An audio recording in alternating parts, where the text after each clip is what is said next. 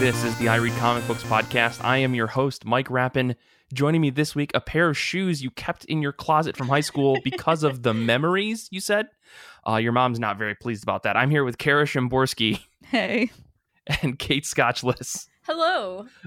I'm so excited to talk about comic books with both of you today. But before we get into things, before we get to those legally mandated questions that I have, two quick announcements. Number one, the book of the month that we have on our Goodreads group for the month of September is Black Widow Volume 1, The Ties That Bind by Kelly Thompson and Elena Casagrande. I think everyone should go read that. And then give us your comments in the thread before the near end of this month. We're going to record a special Patreon-only version of the Goodreads book of the month that'll be coming out at the end of this month. And the second announcement is that we have a hangout coming September 18 at 8 p.m. Eastern Standard Time. So that should be this upcoming Saturday if you're listening to this the day that this episode comes out. So get hyped. Go do those two things because we'd really appreciate it. And we want to talk to you all on Saturday. Our hangouts are a bit of fun chaos, but I think we're going to do something a little organized this time. We're going to do some presentations of some kind. More details if you're on the Discord, so make sure to join that. There's a link in the show notes for that. But let's get into comics. Let's talk about the thing that we're here and we gather together every week for. I got to ask these questions. How have you been? How have comic books been? Let's start with you, Kate. I have been good, but hurting because someone recommended Sweet Tooth to me, a guy named Michael, one Michael Rappin, and Jeff Lemire is just out to break hearts. So I read Sweet Tooth Volume 2, and I'm most of the way through Volume 3, which I'm not going to discuss it because what you guys really need to do is just listen to the IRCB miniseries on it, Candy Bar, Antler Boy. It's a delight. I mean, Danny and I, we've got a lot of love for both that show and the comic book. So yes, 100% agree with that. So the other thing I read this week was, well, short of what I'm going to talk about later, was Christie's Great Idea, which is the graphic novel edition of the very first Babysitter's Club book. Precious. And it was done by Raina Telgemeier. And What? Yes. Okay, hear me out. Yes. So let's back this way up. For those of you who may not know, the Babysitter's Book Club series is a wildly popular series of middle grade books that were written between 1986 and 2000, which is squarely I was the exact demographic when these things were coming out. Right. You have forcibly transported me to my uncle's cabin in Maine, getting dog-eared There's a Babysitter Club book fair, out from the library and just reading them under the trees. Oh my God, I'm 7. So this is created by Ann M. Martin, who wrote the first 35 novels in the series, and then the rest of them, and there's more than 100, were written by ghostwriters. And it was fun fact, one of the most successful series in the history of publishing. There's more than 176 million books of the Babysitter's Club in print worldwide, which makes it some top in the world in terms of series, and just remains super high. It also had a bunch of spin-off series, one of which, and this is relevant, I promise, was the one I actually started with because it was for earlier reading level, was Babysitter's Little Sister, which had 122 novels for younger readers and 6 super special quote-unquote novels. And instead of being centered on Christy Thomas, it's centered on her 7-year-old stepsister, Karen Brewer. And that ran from 1988 to 2000. And so Karen Brewer is in this graphic novel and was my favorite part, mostly for nostalgia. But I thought she did a really good job capturing that character. And I guess this one, so I love Raina Telgemeier's Smile series. Her autobiographical books are incredible, 5 stars, amazing. I'd give them to anyone as a solid recommendation. Also, I mean, Raina Telgemeier is the most successul comic book creator in the world, in Western comics at least, right? And she's done a bunch of these Babysitter Club graphic novel adaptations of the books, and they are also consistently in the top 10 selling comics every single week and have been for years. I think that if you're having a conversation about comics and you are not mentioning Raina Telgemeier, you're not actually talking about comics. You're talking about the part of comics that you want to be talking about, but not the whole. Right. Yeah, it's like Raina Telgemeier and then whoever does Dogman. Like, I don't know who that is, but that's the one that like everyone. Yeah. So I feel like this one is enjoyable enough that I will get the next one from the library, but I definitely like her autobiographical ones a lot more. And so this one, I'd say like I'd absolutely recommend it for middle grade readers, but I wouldn't recommend this for adults unless you too have major nostalgia for the series. I don't know that it would be like a true all ages in the sense that you'd really love it as an adult unless you were like me, right? What is sincerely, truly all age fare is the new TV series on Netflix that is fantastic for no matter how old you are. I guess I'd be like a middle school and up, 10 and up kind of thing. It's probably inappropriate for the younger kids because it deals with like puberty stuff, right? But it's so well done and updated for modern sensibilities because of course these are written in the like 80s, 90s, right? Like it's dated even though they were progressive for the time. So the TV series, just chef kiss. But for this, I think like my favorite part besides the nostalgia and Telgemeier's like hallmark pitch perfect dialogue and that like really clean yet super expressive art that she does is the depiction of Christy Thomas, the main character, where she's this girl who's like very smart, very caring, but also very like she always speaks before she thinks. So her mouth is getting her into trouble.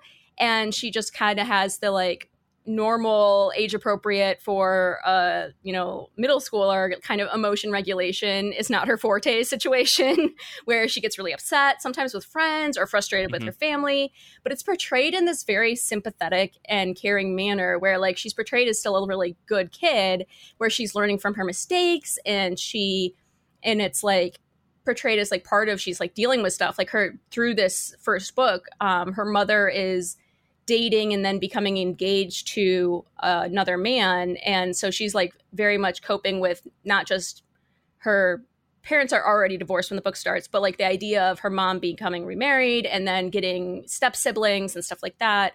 So it's like portrayed as like very understandable and that she has all these good qualities too. So she's like a very well-rounded character in a way that I, as someone who not just as a child, but as an adult, really struggles with the speaking before I think aspect of life. Sure. And having that be the like, yeah, it's a thing to work on. It's not like good per se, but also it doesn't mean you're trash. I really appreciate and hits a good note in my heart, you know? Mm-hmm. Well, this sounds fantastic. It does. I will say, Mike, if you don't have nostalgia for the series, go watch the show. Don't read the graphic novels. Give the graphic novel to the 10-year-old little girl in your life, and you will be the favorite uncle. For sure. Oh, Danny threw out Big Nate. Yes, Big Nate is also in that top 10 like constantly. Yeah. Thanks, Danny, for hanging out with us in the Discord. Because, if you go and join the Discord right now, this is going to be constant plugs for this. You can listen to our episodes live and you can chat with us while we're recording. But, Kara, curious to know, how have you been? How have comic books been? Ooh, so I am officially part of the Great Resignation sweeping the nation. I am woot, woot. Yeah, I am going to take some time off and then figure out what I'm going to do next. And in the meantime, read many more comics. And I would like to talk about a comic today and also a film that I swear will become comic adjacent, though not immediately apparent how. So sure, go for it. Last night, for the first time ever, I watched the cult horror film Jennifer's Body. Okay. From 2009. Okay. Kate knows. So Jennifer's Body came out in 2009. It stars Megan Fox, who was right off of the first Transformers movie, and everyone was like oogling her like the next Angelina Jolie sex symbol. And that's what the marketing for Jennifer's Body, the film, was. It was Megan Fox is hot. And I have come to understand through the internet the past few years that the film Jennifer's Body is actually not about Megan Fox being hot. It's actually about being a teenage girl and the weirdness of friendships that might be toxically codependent when you're a teenage girl, and how men and teenage boys can exploit or demean women for their own like power or bonding purposes. And these are all topics that are very interesting for me. And so I realized that Jennifer's Body is now available on Prime streaming. And so I watched it last night and realized that it is a level of horror movie that I can deal with as somebody who doesn't like horror, because the scary stuff that happens is like so clearly like part of the language of horror films, if that makes sense. Like it's when it happens, like there weren't any like jump scares or things that made me feel like my house was about to come eat me or something like that. So it felt like a level that I could deal with. Anyway, so like I say, it was a level I could deal with, while also saying, and then I laid awake thinking about it. and then I laid awake thinking about it. And that got me thinking about and I was like reading a bunch of interviews that Megan Fox and like the film director gave recently during like pre-pandemic screenings of Jennifer's Body, with audiences being like, hey, we'd really like to revisit this film because it was way ahead of its time in dealing with a lot of things that we're talking about now. And kind of hearing Megan Fox telling how she felt like she did such a good job playing the character of a teenage girl possessed by a man-eating demon, because she felt like she was kind of in that place at her life. Right. So like all of this was... You're telling me, coming off of the first Transformers movies, that she was maybe feeling like jaded to like all of the men in the industry who were treating her like an object? Yeah. there's like I know there's some fun cameos in this film. Chris Pratt shows up for about 5 seconds as like what? He shows up as like a cop trainee who's trying to sleep with Megan Fox's character, who's underage. Amy Sedaris shows up as one of the character's moms for about 5 seconds. Like, nice. It's fun if you like fun cameos. And so overall, would recommend. And because I was lying awake thinking about Megan Fox, and I was like, okay, how do I turn this like horror train of thought into something that will make it easier to fall asleep to? And then I got thinking about how I don't shut up about how Megan Fox was brilliant in the Teenage Mutant Ninja Turtles films. Brilliant in the TMNT films. And like, she's very funny, but she doesn't get the opportunity to be funny because everyone's like, but she's the hot one. And I think that her portrayal of April O'Neil in the TMNT films is like the Lois Lane that we should have, but somehow don't, because Lois Lane in the last like 40 years has been more or less explicitly portrayed as like Superman's love interest. And she's there to kind of be his love interest. And Lois Lane in the comics and in like the original 40s cartoons that played before newsreels and stuff like that was very much more in like the His Girl Friday template of characters, where she was like the go-getting reporter, and the reason Superman was always saving her was not because she was like a victim, but because she was like actively putting herself in danger to chase down stories, because she's like the reporter. And I think that Megan Fox embodied that so perfectly in the TMNT films that I'm like mad now that nobody looked at that over at DC and said, that's Lois Lane, and we need that in the DC universe. Like, where is that Lois Lane? Megan Fox already did it. Like, do it again, but make it canon. So come on, Time Warner. Come on. Or Warner Media, whatever they are now. So, you know, anyway, so Lois Lane in the comics is much better than Lois Lane in most of the films and TV shows, because Lois Lane in the comics is actually sometimes a reporter and not just there to be in love with Superman. So that's my vague comics tangent. Let's talk about a book that I read. I read Star Wars: The High Republic, The Edge of Balance, #1, which is it's a mouthful. Which is a manga that the rating says it's rated teen. The story is by Shima Shinya and Justina Ireland, and the art is by Mizuki Sakakibara. And this is the first time I think I've read a Star Wars manga. And I think the format is very well suited to telling Star Wars stories, just maybe not this exact story. So in manga, you get a lot of, like, I think manga does very well with like dynamic fight scenes and showing mood and atmosphere, which translates very well to dealing with concepts like the Force and the connectiveness to the world around you as a Jedi and so forth.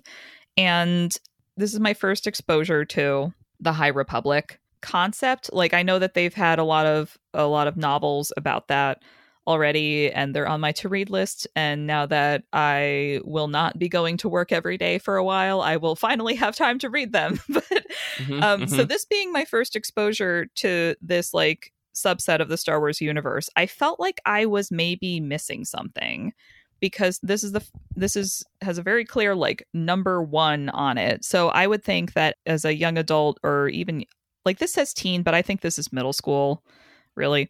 Like, you pick up this book and you start reading it, and all of a sudden you're like, who are all these characters? Because there's like 15 characters. I might be exaggerating. There's like 10. Sure. But like, everybody has a name and they show up, and the layout gives them a focus that tells you this is someone important, but then they like vanish again. So then that makes me think, oh, this is a cameo from a character from another part of this project. Sure. But since the books that are written by like the one that Charles Soule did was marketed to adults, so why would I, as a middle school reader, maybe like walking past the book section for my age, know anything about this world so far except this book that I just picked up? So that's my little critique about this, is that I felt like it wasn't just diving into a new story. They're like referencing planets I don't know about, and like a great evil that I don't know about. And I'm just like, I'm so confused. But in terms of like the Jedi stuff, like lightsaber battles and figuring out if you're like sensing something happening, and like the Padawan construct, like that is all like pretty easy to follow. It's like the bigger concepts where I'm like, there's something else going on here. And if I was just picking up this book, I don't know if I would necessarily know everything that's going on here. That said, the evil in this, I mean, it's kind of a spoiler, but it very rapidly presents as like a sentient flesh-eating plant situation. And Okay. And this is the kind of thing about Star Wars I do wish they would do more of, because Star Wars is like, you could literally do anything, but so much of Star Wars is a humanoid. Right. And it's like, you're in space. You have like a life force binding everything together that can help you manipulate energy. Like, literally anything could be sentient in this world. Right. So very cool to see that happen. I do think the one thing that was the most annoying to me is that there is a Wookiee character in here. And I feel like in the films, they do a pretty good job of telling you what Chewbacca just said without having the characters he's speaking to repeat verbatim what he just said.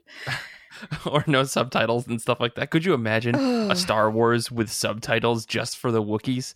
I mean, because they do subtitles for other aliens in the series, right? But they don't do it for Wookiees, and I actually love it. Tells me they curse too much. That's why they don't subtitle R2-D2.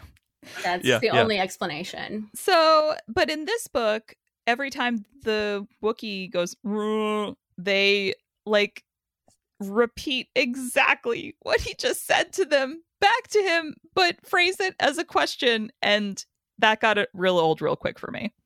Yeah. And that just might be like a reading level thing, but sure. I'm also very big on trust your audience. So if you're writing dialogue and you think that people aren't going to follow along with what the Wookiee's getting at, then that to me just is not a good fit for what I'm looking for in a Star Wars book. Anyways, if you have young readers in your life and you want them to be reading Star Wars stuff and they like the manga format, this is a pretty good way to go. If you, as an adult listening to this show, are into Star Wars and want to read a Star Wars manga, you could try this, but you might be like me and be annoyed by the Wookiee stuff. So that's my assessment. Hashtag Wookiee stuff. I think that your note though about how manga seems like a really good like format, and just the way that stories are told in manga books compared to the way they're told in Western books. And while there is some overlap, I think that like manga definitely has that feel, which is why I'm I also feel like anime has this same feel. Like Japanese anime has this same thing, which is why I'm super hyped for the anime Star Wars thing that they're doing in the near future. That trailer had me like falling out of my chair. So like, if you're saying that this is pretty good, I have to imagine that the anime thing that we're going to get pretty soon is going to be just absolutely insane. Story might not be there, but who cares? It's going to look really cool. It will look really cool. This is probably a stupid question because of course you did, but did you read the Lost Stars manga? I did not because I love the audiobook so much, but if you think the manga's good, I will add it to my cart this very moment. I have only read the first volume. I don't typically like manga and I enjoyed it. So whatever that means, maybe that means it's less manga-esque. I don't know, but I liked it. Medium praise. Yeah. Well, for me this week, I have been, since we were off this past week, I was doing a lot of thinking about Ice Cream Man, and I don't know why. It's in my head. I want to read more of it because Nick and I recorded that mini-sode, and now I just want to consume the rest of Ice Cream Man. And anyways, but on top of that, I read a bunch of stuff. I read probably like almost 100 chapters of Jujutsu Kaisen because I'm very close to being caught up. And it's okay. There's a really cool point, and then the book has started to trail off. And I've heard that's kind of the consistency of the last, 50 chapters of the story. So I'm not very excited. But regardless, I did read some pretty good books. The two of the 5 stars that I gave in my personal reading list were the Unbelievable Unteens #2. This is by Jeff Lemire, art by Tyler Crook. The story for this book, pretty good. It's another Black Hammer story. So if you're into Black Hammer, definitely pick this up because it's cool. But really, the unraveling mystery of like who the characters are in the comic and like what happened to cause them to lose their memory, that's about as deep into the story as I'll go here, is interesting. But the thing that sells me on this book every time, and the whole reason I wanted to read it in the first place, is just more Tyler Crook art. This issue in particular featured a very good mix and mash of like 2 distinctly different art styles that were both still clearly Tyler Crook, but to see him work in multiple like mediums like that in the same comic is incredible. His art, his watercolor work is very intricate and in depth, more so than I would have expected for like any kind of watercolor stuff. I mean, I feel like there's a handful of artists that we know that are out there that use watercolor pretty well.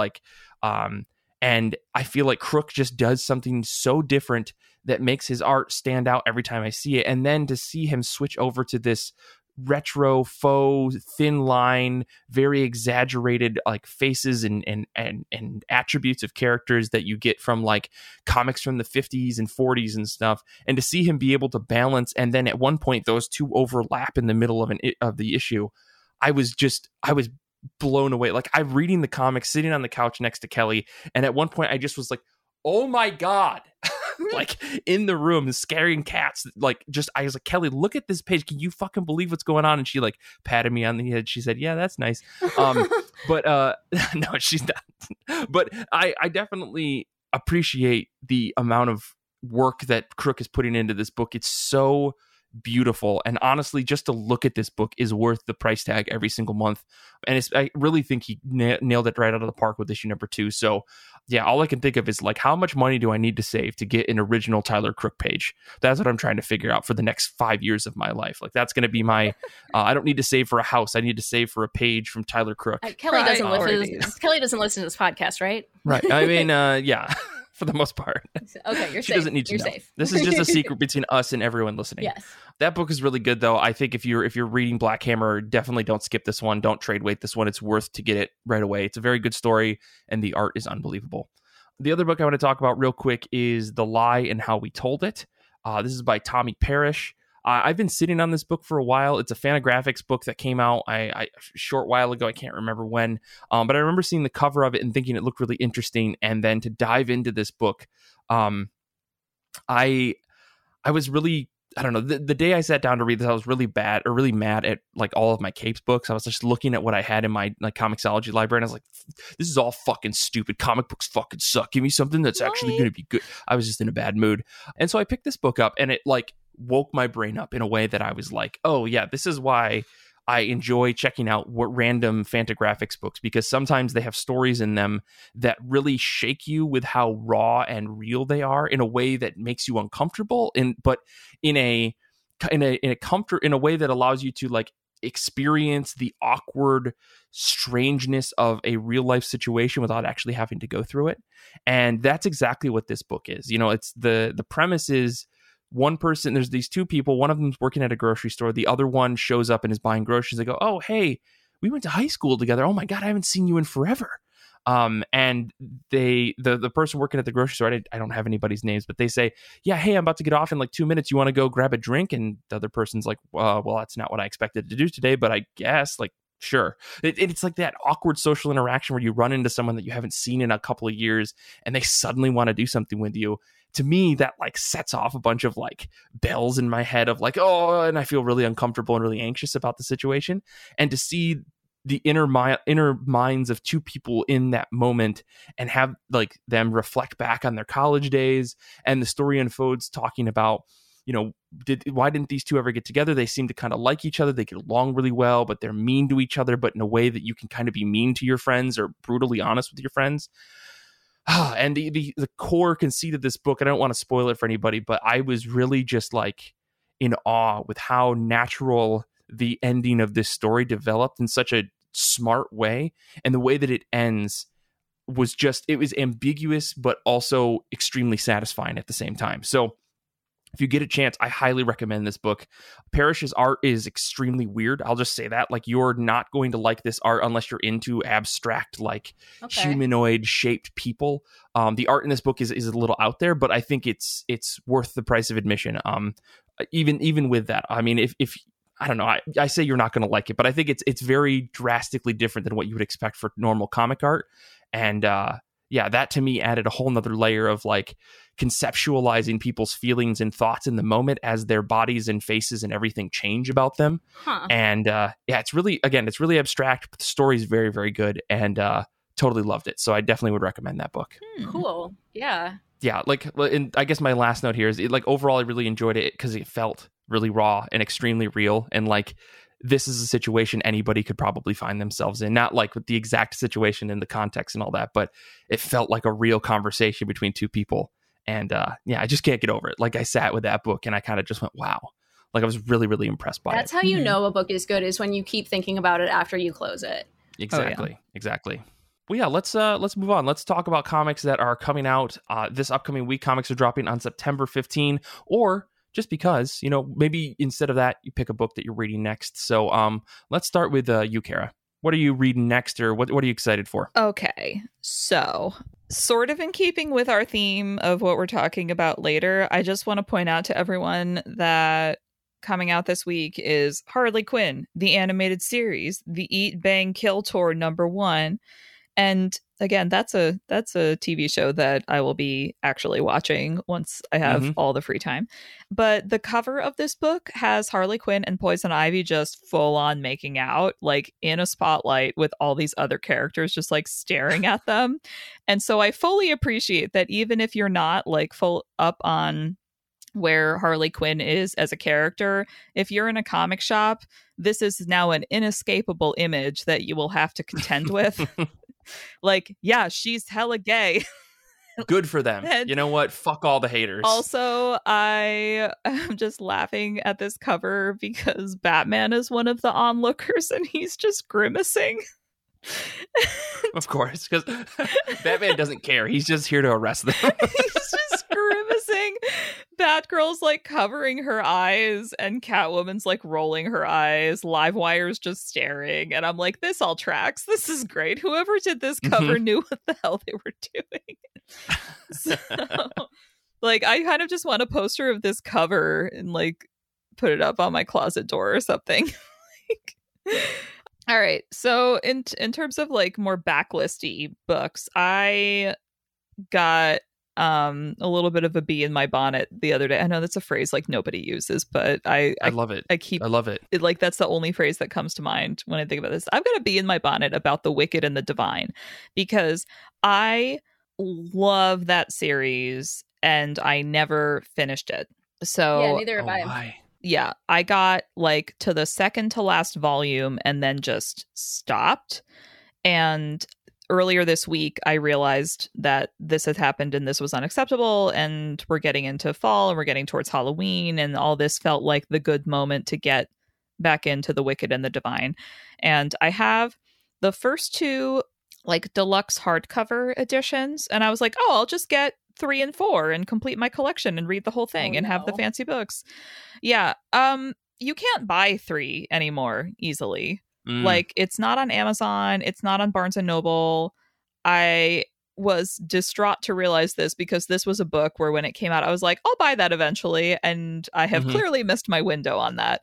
So number 4 was no longer available on Amazon, but is on Barnes and Noble. So I bought that on Barnes and Noble, and now I quest for volume 3. Because now, well, listeners, if you got any contacts, if you got a comic shop that you know that has this book, send us an email. We'll make something happen. The hardcover we want to get this book. Got to get this hardcover into Kara's hands. I am questing. I sent like a message to my local indie bookstore, and I was like, I have no idea if this is like just the big box stores don't have this or if it's out of print, but here are the 2 ISBNs listed on Amazon, and please let me know if you can find this book. Fingers crossed. So, hopefully they could reach out to their network. I know that like a lot of comic book shops and bookshops have like networks for these types of things where it's like, oh, it's not available at the publisher level or at the distributor, but another shop that they're in contact with that they do like trade buys and stuff for will maybe have it. So that's why fingers crossed on that. That's why I'm fingers crossing. I'm like, someone will have a copy of this book. And if you do and you're like not into it, I would say send it to me, but I will also say they're being sold for like $200 on Amazon right now. So go make that money. Go make that money. Just go. Like, I won't judge. Wowzer. Yeah. Yeah, so that's okay. Thinking here of like Tia's collection of every Wicked printing ever. It was like, oh, that was a solid investment. Oh yeah, like Tia's sitting on a gold mine. It's like, what a comic that appreciates. Go on. They're so rare. Well, we got to get that in your hands. If you can't read it in that way, we'll hopefully find another way. Maybe we'll get you single trades just to tide you over so you can read the story. I know, but now, then eventually we'll update your collection. But now right? It's about having the collection. Now it's about being completist. So now I'm getting nervous about Hellboy because I started getting the library editions of Hellboy. So now I'm like, oh damn, do I have to like actually feel like that's a lot of money to drop right now? But I'm like, but what if they sell out? So right. Once it becomes scarce, that's when I want it. I'm a textbook marketing case. Like, hey, I'm the same exact way. Chainsaw Man started going out of print, and I paid stupid amounts of money to get those manga in my hands. So I get you, totally get you. So that's where I'm at. Mine, I have them all in just the plain old basic paperbacks, and so I do have it on my, I'd say sitting on my shelf, but my bookshelf broke, so they're sitting in a box. Gotcha. Yeah, that was an unfortunate event, but I definitely, by the time I got the last couple, I think 3 volumes, it was at a point where it's like, I need to reread the series before reading those. And that's why I have not done it yet, because it's like a thing to go back and read all of them. So totally gonna do it. Definitely gonna do it. Not right now. They're hidden Question in a box. Is when. But yeah, someday. Right. Someday. Well, Kate, what about you? What are you excited for? Or what's on your next to read list? The thing sitting on my bedside table is The Magic Fish, which is an OGN by Trungly Nyan, which is, and it's like, Nguyen. Is it seasonally, Nguyen, sorry. Is this seasonally appropriate? No. Am I going to read it next anyway? Absolutely. I have waited months on hold for this at my local library because Book Talk is destroying like the holds lists. Like this went viral, and is that how I saw it? Yeah, okay, shut up. But like, also, I should be the only one who sees it so that I can get it immediately. I mean, Kate, if you needed it that bad, you could have just called me. I would have just mailed you my copy. You could have just read that. Everyone should know that Mike is a sweet, sweet boy. But okay, so this book is a YA coming out story of a Vietnamese boy whose parents are like struggling with their English, and that's making it really hard for him to find the language to tell them about what he's going through. So it's about him trying to navigate his life through fairy tales, which gets into that whole like theme that I love of like how stories connect us all. And it has beautiful artwork, and it just looks fantastic. I am ready. and very excited for this. This this is looks like one of the most gorgeous. beautiful books I own in my collection, honestly. Like I only know Nguyen as Chungles because I saw them at a comic convention years ago, and I was like, wow, this is really pretty art. And like at the time, I don't think they had much work. They were just like doing drawings and different things and illustrations. And I grabbed a business card to follow them on Twitter, and then as soon as this book was announced, I was like, oh, finally I can have a collection of work in my house. And man, this book, it does not disappoint. Every single page is stunning. So Kate, I wish you the best of luck. This book is going to floor you. I did flip through it as soon as I picked it up from the hold shelf, so I have looked at the art a little bit, but I have not read it yet, so very excited. Cool. I have added this to my cart now. Thank you. You're welcome. It's very good. I can't. Yeah, I love really fairy tales. I love this. Is so many check boxes. Thank you. Yeah. Well, I have not reading anything of that exciting type. The book that I'm here to talk about. I guess before I get to that, I should say our Discord picks. Our good buddy Danny's hanging out with us. His pick for this week is Batman the World, the hardcover edition. I don't know what this is, but it seems legit if they're collecting it in a hardcover, right? Mm-hmm. But my pick for this week is Primordial #1. This is by Jeff Lemire, Andrea Sorrentino. Lots of Lemire talk today. I was going to say, you're predictable, Mike. I know. Well, this is Jeff Lemire, Andrea Sorrentino, Dave Stewart's their new series after they finish Gideon Falls. And the story is like a Cold War era sci-fi series about monkeys who were sent to space during the space race, and they come back changed or something like that, or the monkeys themselves were taken. So honestly, though, if this were any other team, I probably would shrug this book off. Like, this book is getting me on name alone. But we were lucky enough to get a preview copy of this book, and it is quite something. I read it earlier today. Like, the core twist of this book, that's not as pronounced as you'd expect given the subject matter, is really interesting. I like that the team doesn't hammer on it. Like, there is a thing that makes this book unique that I didn't expect based off of just the synopsis. So like, going into that, the mystery around why they're telling the story the way that they are, the question of where did these monkeys go, because there's this idea that these monkeys were taken, and the Russians have some information on it, and the United States, like NASA program, has some information on it, and there's a bunch of questions that are nice and mystery boxies for folks that like that kind of stuff. And I think Sorrentino and Lemire know how to tell a story really, really well, and you can tell just from the first issue that this is a book where Sorrentino is experimenting a lot with his work. And I think that that's really cool, because I think when you look at any of the work that Sorrentino's done in the past, it's very, I don't want to say predictable, but he very much has a style. And to see him kind of break away from that for a couple of pages was really interesting in this book. But yeah, this feels like a book that, like, Lemire and Sorrentino, they're trying to do something really far out. I think Dave Stewart does a fantastic job with the color work that's very subtle in this one. And I mean, Dave Stewart's a legend, so really not surprised there. But yeah, overall, this is a really interesting book. I'm really curious to see where it goes, and to know that it's a mini series where there's going to be an end is exciting. So yeah, I think this will be a cool book. I think if you're looking for something that's kind of out there with a team that you can probably trust if you like their storytelling, this book's going to work for you. I need to read Gideon Falls, so before checking out this, that's definitely on my list. I know we were joking earlier, like, Mike, you're so predictable, but is it really your fault if Jeff Lemire just keeps producing quality content? Yeah, are we really going to fault him for that? I mean, and I think it's a well-known secret in like the comics community of folks that keep their ear to the ground on a lot of this stuff, that Lemire works like 2 years in advance. Yeah, like he just has stuff like planned out for the next 2 years, and if not already written, if not already created, So I think that a lot of his work goes through an extreme vetting process over in that time, and edits are made and all that stuff. I think that I don't know how he got so far ahead in his work, but it feels like he's always dropping new stuff, and it's coming out in a volume that I'm always surprised by. But yeah, I mean, again, ultimately this is probably going to be a really good trade. Like, if I'm going to be completely honest here. I mean, that's true for most of his books. Yeah, exactly. He's playing the long But yeah, game. he's got a new book. Like, Danny also said, like, he just dropped a new book, Maze book, that just came out this past week.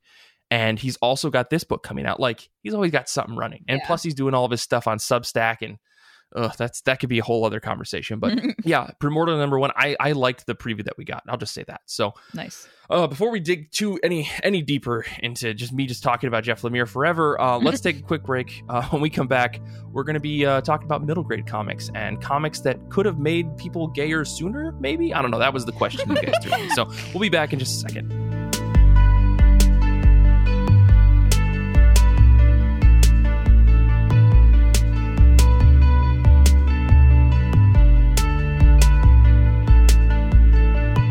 This week on I Read Comic Books, we're asking a question. Well, I should say, I was pitched a question. Would this comic have made me gayer sooner? An exaltation of middle grade comics. So Kate and Kara came to me with this idea of talking about books that they wish that they would have had when they were younger. And they both gave me a bunch of recommendations of things I should read. So I sat down and I read Snapdragon. I think Kate and Kara, you both read Snapdragon. So we're here to talk not about just that book, but also books that offer really good representation that would have been great for us, I think, as younger kids. So I guess, Kara, Kate, to get us started, like, what do you think makes Snapdragon such a great book? I mean, because overall I loved it, but I'm curious to know what your takes on it. I guess we'll start with you, Kate. Okay, so leaving aside the fact that it is beyond gorgeous art, that it is fantastic just visual storytelling, that the writing and story are just so page turner.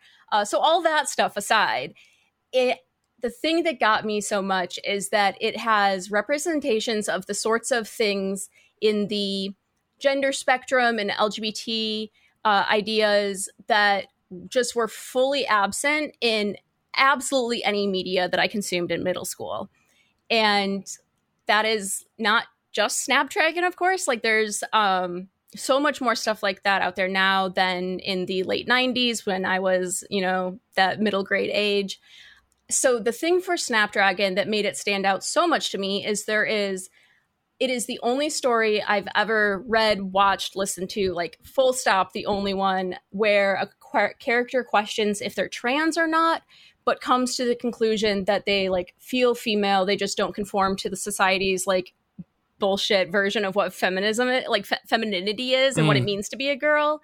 And that struggle of like what's wrong with me, and am I actually this or that, like, am I actually not a girl? Like, no, actually I don't feel like a boy, I just don't want to wear dresses and I don't want to do this or that, you know what I mean? Like, I'm uncomfortable with certain aspects of what is feminine in our culture. And I was like blown away and reread it like 3 times because I've never seen that before. That was very much a thing that I struggled with in middle school, high school, and feeling just like a freak because you don't fit in any of the certain categories, right? So I really appreciated it for that. I also just adore this main character. How about you guys? Such a sassafras. I know. All right. So the things that stuck out to me in this book, like you said, aside from the art, in terms of representation, and again, this is, like we said, this is a middle grade book. Like, you would give this to a middle schooler or a high schooler to read. And like, if someone had handed me this book when I was 12 or 13, it would have like blown my mind that there are so many different ways to live your life that aren't just a man and a woman get married and make babies and have a family in the suburbs. Like, there's so much that happens in this book that I could not even have imagined seeing 5 years ago. Like, we see the main character's friend start kind of expressing himself as a girl instead, like changing names and aesthetics, and really just wants longer hair and stuff like that. And all the adults around these 2 kids kind of treat their desires as valid as opposed to something to push against, which I feel is like so nice to see that normalized, because the overriding narrative still in a lot of queer stories in media is, oh, but we're talking about the struggle of coming out or the struggle of people pushing against you. Oh, I love so much that you see, like, that's very much present for the like mentor she finds in terms of like this older woman who's really struggled with it. It's like very much shaped her life and how she has and has not had relationships, and how like that was true for that. But then this new generation of our main character and our best friend, like that is, they're being LGBT, like that is not the story. The story is a whole different thing. They just happen to also have this other stuff going on, right? Like, and that, so like the conflict of the story isn't them being gay or not, isn't them being gender fluid or not. Like none of that stuff is the problem that is like being overcome with the story. And I love that so much.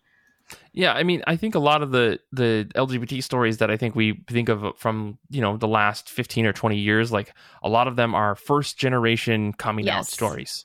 You know, like this is the first person I'm the first person in my family who is coming out, or I don't know anybody who's come out, or the person I do know, it was a really bad thing for them, so I don't want to, or I have to escape home in order to do that.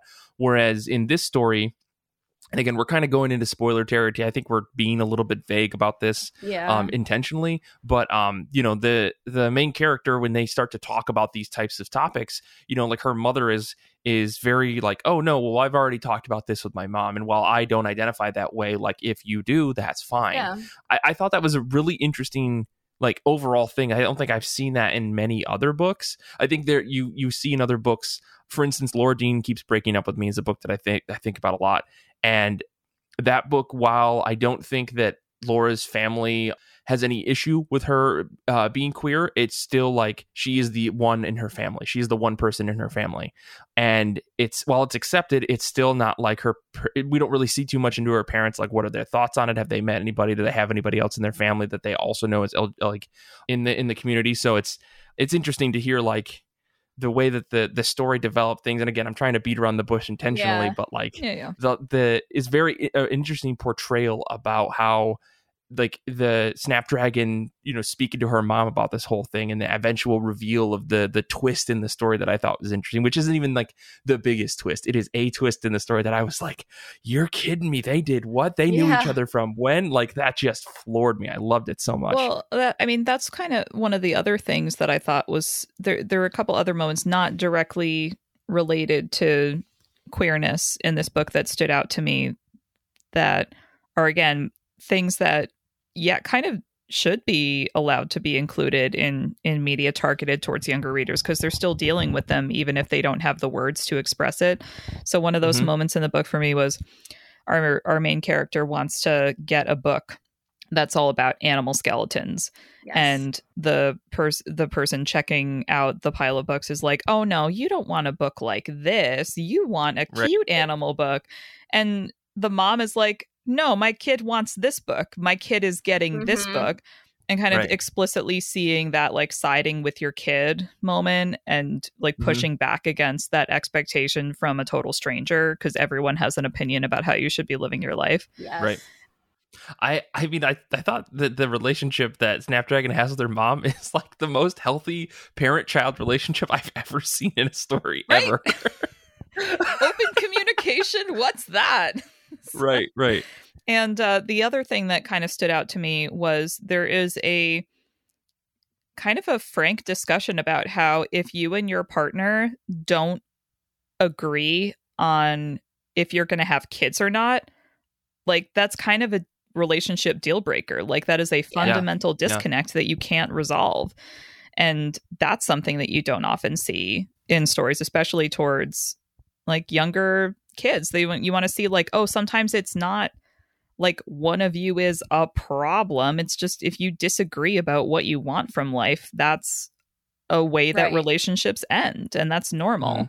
Yeah. So basically this book like made a lot of stuff normal that is normally not like talked about in media, let alone in a book targeted towards younger readers. Well, and it was done in a way that it didn't feel like preachy. It was trying to sit you down and have a conversation with you about it. And while like at one point, you know, Snapdragon and her mom do have that moment, the book itself didn't feel like that. You know, I think as someone trying to get into the mind of like, what would 14-year-old me or 12-year-old me think about this book? I feel like this book spends its time not over parenting, you know, Snapdragon and giving her like a weird amount of freedom that I think kids have more so than we realize. Right. And not trying to step around any strange topics, and realizing that there are things adults try to protect you from, but the kids are going to do what kids are going to do. And I think as a reader, I'm like, yeah, Snapdragon should be able to do this and this and this, and it shouldn't be a problem. And it felt really natural, and it's the type of book that I remember thinking if I'd read other things like this, because I think I just can't remember off the top of my head, of like kids kind of just doing their own thing, and like while parents are there, they're not like overbearing, and everything ended up being okay. It wasn't a cautionary tale of Snapdragon went too far by herself 6 a.m, blah blah blah, to go do this thing, and she got in trouble, so in the future it's remember, tell your parents. It's like, no, her mom's not available 24/7. She has to not survive, but she has to still live her life without that worry of like something bad is going to happen. I thought that this book showed a really, really good portrayal of a child who has to live on their own because of the circumstances that they're in, and it being okay to have that level of freedom. Like, I thought that was a really, really great unspoken message about this book. Yeah. This is a Gen Z latchkey kid. Yeah, Exactly. So this was our central book to start this thesis. So Kate, I think, was the one of us who read this first. And then we were like, we should probably all just read the same book and talk about that as a jumping off point for this conversation. Yeah, this was one of those books that when I logged a graphic novel I really liked, and I couldn't tell you which one, but it was a different middle grade or YA graphic novel, logged it on Goodreads, and it's like, here's some other books you might like. And I like clicked through the list and threw some of them on hold. And boy howdy, was Goodreads right. The algorithm works sometimes. Yeah, look at that. Sure did. Oh man, but yeah, like we've talked about kind of middle grader, younger reader books on the show before, where there has been representation, and we kind of go off about that sometimes. But it's because really this is kind of a newer thing in media. Much. And in a lot of cases, you are being shaped by the media that you see. And like, yes, by the people around you too, and the things that you're learning in school. But a lot of topics that are covered adjacently or directly in TV, in comics, in movies, like that's kind of where you're picking up on social norms. So including a broader range of norms. Like that's what we're really talking about when we say representation matters. We're saying, let's make more stuff normalized because it already is, but because we're not saying it is, people are still thinking it's not. Yeah, I feel like most of the books I put on here are books that I'd want to give my middle-aged self, because I see myself at that age in them in ways that I didn't see myself in things before. And that's not just the LGBTQ aspect. Some of these, like the Smile series by Raina Telgemeier, especially Guts, where the main character, which is, herself at 4th and 5th grade, is massively struggling with an anxiety disorder that has a really profound mind-body connection, where has a phobia of vomiting, and that fear of vomiting then leads to actual digestive issues like IBS, where she's getting actual nausea and stuff, but it's being caused by that anxiety. And of course, feeling nauseous makes the fear of vomiting even worse, because now you really are nauseous, and like that spiral. And that was such a big part of my life at that age in middle school. And seeing another kid dealing with that, because it was so like anything like emotional struggles like that was just fully not talked about in actual life. And then in the stuff I was reading, there were really good series in the late 90s for girls, of girls going out there and being the hero, right? So like thinking about all the Tamara Pierce books, Babysitter's Club is a great one, where like they're girls out there accomplishing things, and girls can do anything boys can do, like that kind of messaging. But it was still it was empowering focused versus like internal struggles or differences, stuff like that. So like, are you there, God, it's me, Margaret, and stuff. It's like, okay, she's struggling with certain things, but it's not like mental health issues being addressed. You know what I mean? Like it's like, okay, someone getting their period for the first time. That was like a progressive thing you'd see in late 90s middle grade girls books. But it's like stories that are showing just one half of what it takes to be a strong person. Exactly. Right? And a very specific kind of childhood, which was very much not the childhood I was living. And so that's the kind of thing, like her book Sisters shows is about her conflict with her little sister, and like learning to get along with, even though they're very different. And my sister and I had an extremely contentious relationship at that age and fought a ton. And it was very much like parents and church and stuff like that was always made it out like our fighting was super abnormal and evidence of like profound character flaws and like a moral failing. Whereas something like this is just like, yeah, you're living in a small space. You have conflicting needs and desires. And like, you both are just different, very different people. And like, there's just an element of, as you grow up, learning to deal with that and get like, and then it's not bizarre. It's like an expected outcome when you have that kind of thing. And so I think that also could have been really good because I don't remember ever seeing like significant sibling conflict like that in any of the middle grade stuff I read at that age. There was certainly like, the annoying little brother. I was going to say, but it was like comical. It's like Clarissa explains it all with Ferg breath, right? Like it's right. It's not like, and at the end of the day, they're actually best friends and love each other so much. And, you know, like it wasn't like serious conflict. So this is all resolved in the next 30 minutes. And then you can go about your day. Exactly. On this week's very special episode of Boy Meets World. Yep.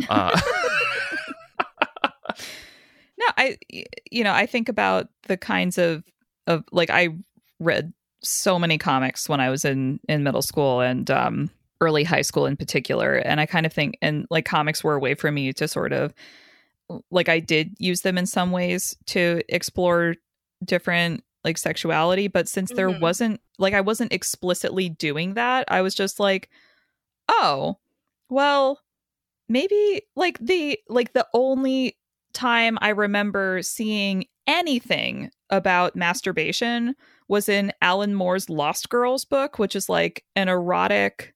He basically takes classic like British children's characters like Wendy from Peter Pan and like Alice from Alice in Wonderland and is like, okay, and now I'm going to show them masturbating or like having sex with each other. And so as a teenager, while I was like trying to figure out stuff about my body and sexuality, that was like the only thing related to that I saw. Yikes. And that's from the perspective of like this older dude who wants to like get off to young girls like being. It was just like not the kind of framing that I should have been exposed to. And it was just it was a comic at my library. So nobody really like thought about it. They were like, oh, look, she's getting a comic book about girls out from the library. And I'm like, not the way you think. Or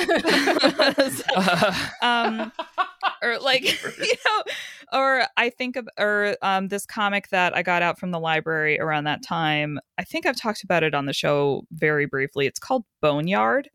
And Boneyard was like one of the first indie comics I was kind of exposed to. And it's this, the conceit is this dude is receiving an inheritance from a dead relative and like shows up in this town to collect and realizes that the thing that he's collecting is like a bunch of monsters essentially, except one of them's a sexy vampire and one of them's a sexy sea monster, and like the sexy sea monster is married to a giant Frankenstein that will punch you if you look at the sexy wife. And it's like all these very specific, like I read that book so many friggin' times because I understand that, like I understood that I was supposed to find these women attractive, but I didn't realize that was like, I didn't have the language or the context to realize that these were women being drawn to appeal to straight men and being presented in a way that would have been appealing to straight men in terms of like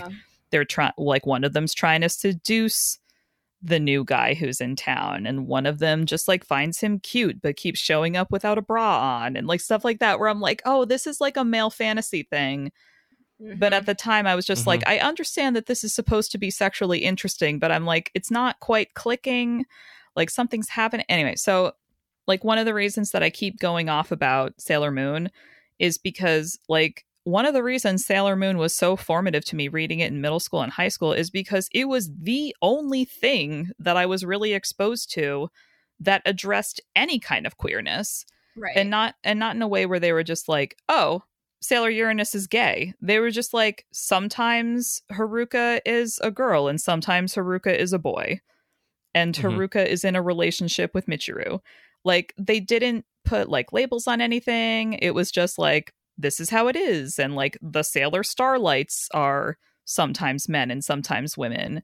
And like they just had like our main character, Sailor Moon, like has a consistent relationship with Tuxedo Mask, but also like kind of crushes on Sailor Uranus, like kisses her as a woman at one point, and like stuff like this happens where it's just, and that just happens. Yeah. And it's like, it was, that's right. There's no like shock and awe panel where someone is just like, oh, she kissed Sailor Uranus. Like, right. I'm sure it's nothing like that, right? Yeah. It's just like, oh, it's normal. So that's like kind of what I was feeling with Snapdragon, with these things just happening in this book, where it's not presented as that's a conflict. It's just, oh, that's another thing that's happening, and it adds dimension to this universe that we're in and the interpersonal relationships that are happening. And and like in some of the manga editions that I was reading, they sometimes had like pinups that the creator drew, and like some of them were the Sailor Scouts in like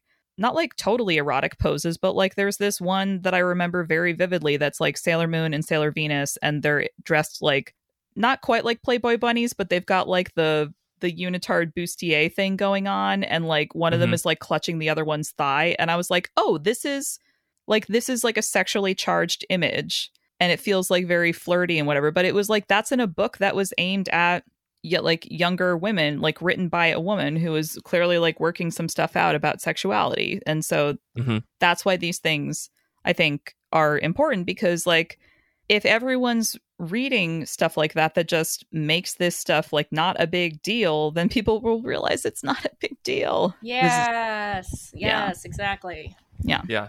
I mean, and I think we've seen a little bit more normalcy of these types of topics. I'm not saying that it's the problem's fixed. Go home, everybody. Like, but at the same time, you know, the fact that books like Snapdragon and, you know, like I'm struggling to think of books off the top of my head right now, like Genderqueer, are books that are out there that are getting critical praise and are getting like into bookshelves and in people's schools and stuff and libraries is proof that things have definitely changed. I think there can always be more, and I think it's not going to hurt to have more diverse voices speaking about these types of topics. You know, it starts with something like a Sailor Moon kind of being like the semi-revolutionary, like, oh, that this can be read by a younger audience, and maybe that like snuck under the noses of the conservative folks out there who are like, well, my kid will never read this kind of thing. But you know, now we see other things like Snapdragon just completely normalizing everything that happens in the book, where nothing's a serious moment, and there is a little bit of contention of like, I don't know how someone's going to react. Like the skirt scene, for instance, to me was like, oh, that's just how you do that as a parent. And you just go, okay, it's fine. Like, I don't care. Be who you are. Like, not being judgmental of a kid. Like, to me, that was an extremely moving scene, like a really powerful scene that just felt like any other handful of panels you'd see in a comic of like people sitting on a couch watching a movie. But like that moment becomes revolutionary for Lulu's character in the story as the rest of the book goes on, and she's wearing that skirt, or they're wearing that skirt the entire time. So I don't know. I thought like things like that are super cool. Like, I don't know how else to describe it, because I feel like 10 years ago that there would have been like a moment. There would have been a moment in the book and they would have had to talk about the skirt scene. Yeah. But instead it's like, this just happened. And then the rest of the story about Snapdragon continues on, and you see Lulu's character develop in the background in a way that just, again, normalizes the whole, this person is changing over time throughout the book, and the relationships don't change. They don't have to make a bit out of it. It's just something that happens. I really, again, not to make it all about the one book, but the fact that we're seeing that more and more, you know, even when things like The Prince and the Dressmaker, you know, a whole fairy tale style story about a prince who likes to wear dresses. Yes. That's amazing. Like, I love to see that kind of stuff. In a similar vein, books like New Kid by Jerry Craft, I think also are part of at least what was not at all in front of me as a middle schooler and should have been. This book and the companion OGN Class Act, which are, I think, so I have not read Class Act yet. I believe they're parallel in that they're following two different characters, but over the same span of time. Both are following one of the very few African-American students at a primarily white school. And so New Kid goes into a lot of the like anxiety of starting at a new school, being the quote unquote new kid and outsider, which was very applicable to me. I switched schools in districts in fourth grade, but the big thing that I think would have been really valuable is like, it's all about the racism that is like the racial bias, microaggressions, the stuff of people who think they're being nice white people that is actually really harmful and really hard to deal with for these main characters. And I definitely had like zero understanding of that as a, tween in the 90s. I went to a school that was all white, aside from a small handful of foreign adoptees. And I am positive that if we went back and looked, they dealt with this exact kind of crap constantly.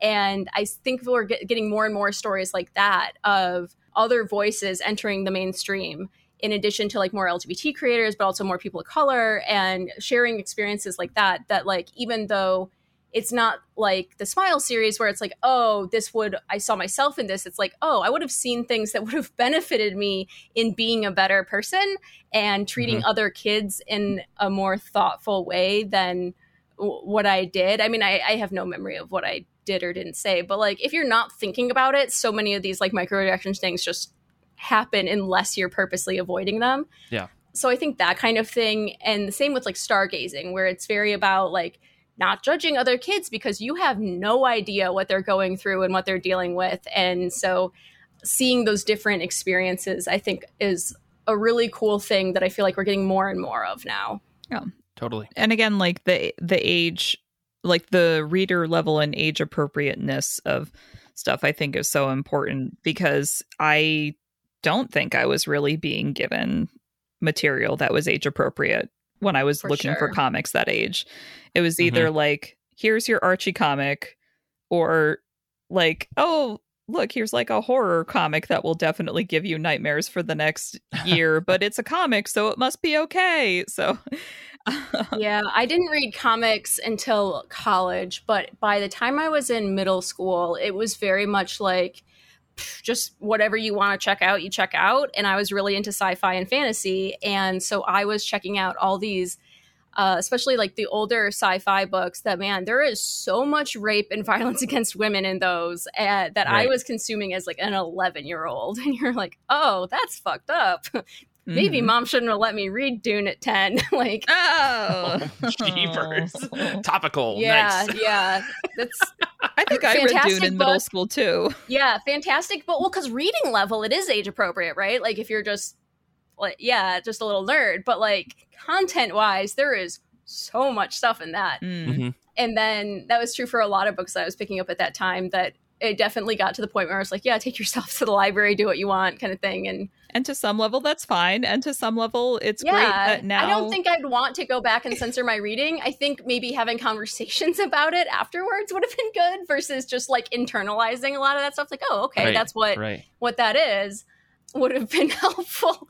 But So it's nice now, if you go to the library, presumably because there is more content towards middle grade readers, because publishers are like, what? Middle schoolers want to read comics? Go on. Yeah, because before it was the children's section and the adult section. There was no like in-between section when we were little. Right. And that's where you can be directed, where you can kind of explore these more adult themes, but in a context that's more appropriate and is being specifically targeted towards, with like knowing that that's your age and development. Absolutely. And sometimes you're in your 30s and you still love the YA section, and that's okay too. That is totally okay too. One really quick note that I want to say about a lot of these middle grade books that I think we've read either for this episode or just in general. I think one of the things that I've noticed a lot is there is a shift in the way that kids interact with their parents in a way that it's like, kids are going to be kids and they're never going to tell their parents the thing, because you need to have that moment in the book where the kid doesn't tell the parent the thing and then they eventually tell them. But I think that there is a lot less there's a lot more like accepting parents, or parents trying to like actually have a calm conversation with their kid about harsher or not even harsh topics, but like tougher subjects, where maybe the kid doesn't even know they need to have the conversation until the parent brings it up, or in things like that. And like, again, just to go back to Snapdragon, that scene in the car, I thought that was a really smart portrayal of, Snapdragon doesn't want to tell, her mom about whatever's going on, but she still like her mom wants to try to have a calm, open conversation about sexuality and about what people like and what people, what their preferences are and stuff. And I think you see that more and more in these books where the parents aren't necessarily shown to be completely antagonistic. They are shown to be frustrated. They're shown to be mad because that's just what's going to happen. But I think when it comes down to actually having the conversation, it's no longer like let's wrap all this up in a nice bow. It's that this is a complicated subject I want to talk about with you now. And in the future, I want to continue to talk to you about it. And I feel like that's just a nice way to show kids that it is 100% okay to talk to your parents about this. Sometimes it's going to be hard, but it's not going to be impossible. Even, everyone's situation is different. Maybe your parents aren't that easygoing, but at least it puts that idea in your head that there are adults out there who can have these conversations with you, and it's okay to talk to them about these tough subjects. Yeah, like in New Kid, the main character goes to his dad and is talking to his dad about the things he's dealing with at school, and they're like bonding over like his dad having dealt with similar things at school, but also like currently at work because they're just living in a predominantly white area. And so like, and it goes into like talking to stuff, and there's no, like you're saying, there's no like, oh, and now it's solved. I talked to the principal, or I taught you how to deal with this in a way that makes it not an issue. It's like, this is just an ongoing thing that we can both get through, we shouldn't have to, but we're gonna. And, like you're saying, it goes into the complexity instead of the black and white. Yeah, absolutely. Well, do either of you have any last thoughts about our subject? Do you think that I guess my last question for the episode is, do you have a favorite middle grade comic that you come back to, or one that is like at the top of your list of, God, if I only had read this when I was, 12 to 14, I would have maybe been a little bit better. I would have had a better understanding of myself. Is there something that you think about regularly when it comes to this stuff? For me, Guts by Raina Telgemeier, I think would be the number one. But we've already talked about Lumberjane so much, but I just would have devoured that as a kid, and it would have been so good for me. And we've also already talked about Spinning a lot, but I think that also it's a memoir about a girl who's in a very similar situation with that like pressure for perfection and fear and shame about growing up gay in a place that's very intolerant, which was certainly my situation, and dealing with that stress and anxiety and some of that resulting like, maybe not like clinical depression, but like feeling like crap. Like it's not a happy way to grow up. And so I think those are the big ones for me. I think definitely like Lumberjanes keeps being on this list for a reason. And that is by no means a perfect book, but even that first volume showing you that there is more than one way to be a girl, like would have been so nice. Like really just so nice to see that. And I do also think like we add Nimona to these lists all the time, but seeing anger portrayed, like youth anger, I had a lot of emotions that ended up being expressed as anger because I didn't know what to do with them. And I think a lot of teenagers go through that. And it would have been great to see that as like, yeah, like anger is a reaction, and here are like, we need to talk about it, or you need to figure out ways to express it, and not it just like having that complexity about it, and not just anger bad, that means you're bad. Yeah, especially for girls, that is such a thing. Yeah. And now that I've read Snapdragon, throwing it on that list there. Definitely. But yeah, I mean, I'm so glad that we are at a point where there are more books like this. And I think some of the appeal of continuing to read young adult fiction or comics now is that earlier generations like us like didn't really have this opportunity to like learn about these things in age appropriate ways. So in a lot of ways, I do still kind of feel like I'm growing up or I'm in my adolescence, because it just like now there's so many more materials to kind of figure out who we are and what we want in a way that I just wasn't really exposed to when I was younger. Yeah. I mean, I wish that I can't say that I relate to a lot of this, if only because I'm a straight white man. But at the same time, there are plenty of books that I've read, I think, Kara, in the same vein of what you were saying of like, I wish that I could have had these things to process these feelings when I was younger. Yeah. Because now it's coming back to haunt me. But no, I mean, I think that's the thing that really works is seeing these like portrayals of characters that you can experience, through the storytelling, and understand like, oh, well, this is how they figured it out, and this is how, what happened to them, and this is like they felt this rage or this anger or this other thing, or this sadness, in a way, and then they were able to get through it. Like, is really helpful to be able to reference in your mind. I think especially when you're younger, to be able to see someone who is maybe going through something similar to you and see that they actually get out on the other side of it is phenomenal. Yeah. I think that there's not enough, or there wasn't enough portrayal of that type of thing. And again, the very special episodes of Boy Meets World and stuff like whatever. But I think that those are not nearly as relatable as a story like this, where you get to see a character fully fleshed out and you get to see them experience and grow and rise and fall and all that stuff all in one go.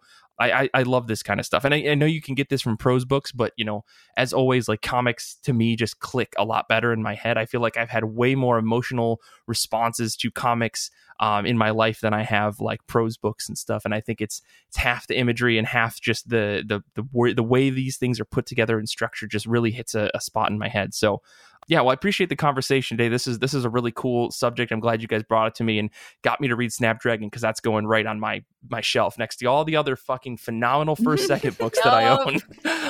So everyone should go out there and read Snapdragon. But everything else we talked about here, I'm going to put in the show notes. So if you guys are interested in anything, make sure to check that out.